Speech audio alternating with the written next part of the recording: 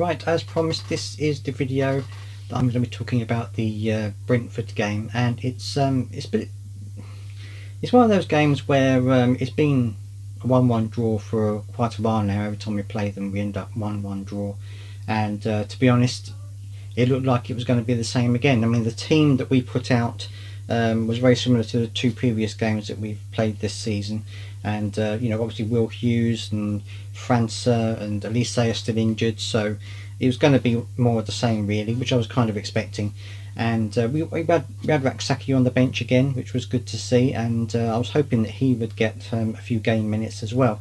Unfortunately, that didn't happen, but it was an okay game. I mean, we worked hard. I think first half, I think everyone who saw the game would understand that things weren't entirely working out. I mean, the midfield three were really good. Eze was okay.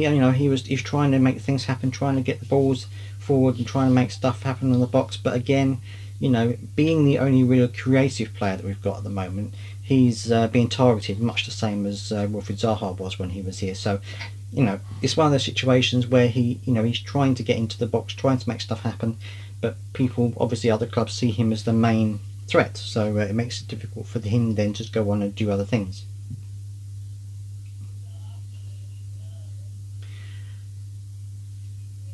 Okay, so in terms of the first half, we were kind of, a little bit under the cosh at certain points, and they were trying to break us down quite quickly. That's where the goal came on 18 minutes. It was a good goal. I mean, to be fair, it was a good goal. He came in on the right hand side. He came in on the left hand side, I should say. Right foot shot into the top corner of the goal. Could Johnson have saved it? Well, I'm not entirely sure. I mean, it was perhaps savable in some aspects, but in other aspects you think, well, maybe not, had quite a lot of pace and bend on it. So that was after 18 minutes we were a goal down, which was a bit of a disappointment, but it wasn't a complete failure after that point. I think we did try to get back into the game quite hard, and we worked hard to try and create chances and make things happen. AU, I thought, had another good game on that side.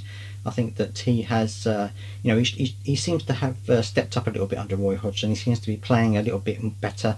He's trying to get crosses in and things like that. So it was working really well.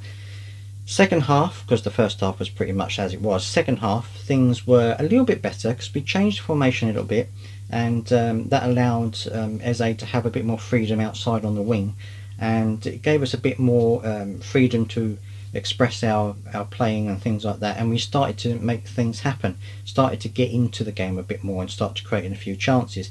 Now obviously Brentford didn't let us have it all our own way. They still tried to come and make it 2-0, but thankfully that didn't happen. And then right at the death, we well, not say right at the death, but certainly late on in the game, there was a good little interchange between Joachim Andersen, and he got forward and he made the run into the box and he got the ball back, and then it was a lucky shot. I mean, I don't know whether he was trying to go across the goal or what he was trying to do, but he put his foot out, he went through the keeper's legs amongst a kind of tangle of him and the defender, and went into the back of the net. I mean, it kind of dribbled into the back of the net really. It was one of those goals that's very fortunate. It's a bit of luck that we've had there, but I'll take a bit of luck in situations like this. I think, we were playing well, and I think we probably deserved to go 1-1 at that point. So, who knows? I think it shows a little bit of a weakness in terms of our striking threat. Edouard did okay, and Mateta came on later, and it was pretty much the same as it has been before. No real bite to our attacking threat, which is a bit of a shame. I think we've got players who can cross the ball in. AU is actually a really good crosser of the ball and gets the ball into dangerous areas. We just don't have the people that can convert it into goals. So obviously, if you look on paper and you see Joachim Andersen scoring the equaliser, you think to yourself, well, what's the situation? Andersen, to his credit, had a fantastic game. He played really well, won a lot of the headed duels, was spraying the ball around the pitch quite well, trying to get himself a bit further forward, and I thought that he actually had a really good game.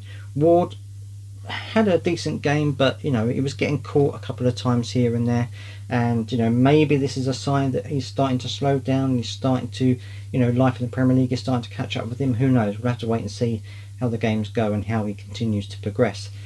Tarek Mitchell was okay again. He had a decent game. It wasn't the Tarek Mitchell of old that we've seen a couple of seasons ago, but he did okay. I think that the other players did quite well as well. Obviously, you got Lerma and Doucouré in the middle. They worked really hard again, as they always do.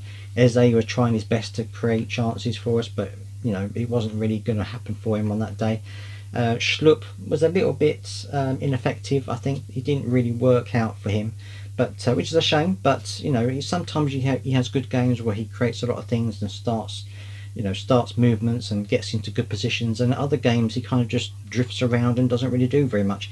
This was pretty much one of those games where he drifted around, didn't really make much of an impact on the game. Obviously, the situation with everything that's going on in terms of injuries and stuff like that, we do need a striker, which I think everyone is fully aware of. But whether we will get one before the end of the transfer window remains to be seen. Now, obviously, you've got Lerma, who is playing well in the midfield there. Doucouré is playing well in the midfield there. Hopefully, Doucouré won't be going anywhere, neither will Eze. So we've got the makings of a good team, and we've got the structure of a good team there. And I think when Elise comes back and when Will Hughes comes back, it will give us a little bit more of a different angle and different dimension. But that doesn't mean that we don't still need a striker, because I think we desperately do. Those are my thoughts on the game. I hope you were watching it and that you enjoyed it as well. Let me know down in the comments, as always, what your thoughts are on the game. Don't forget to subscribe if you want to continue watching Crystal Palace news on here, and think about becoming a channel member, where I'm going to start doing live streams and things like that, and you get shout outs, get priority questions answered in the comment section and stuff like that. So don't forget to check that out on my channel page as well if you want to become a channel member, and I'll see you next time.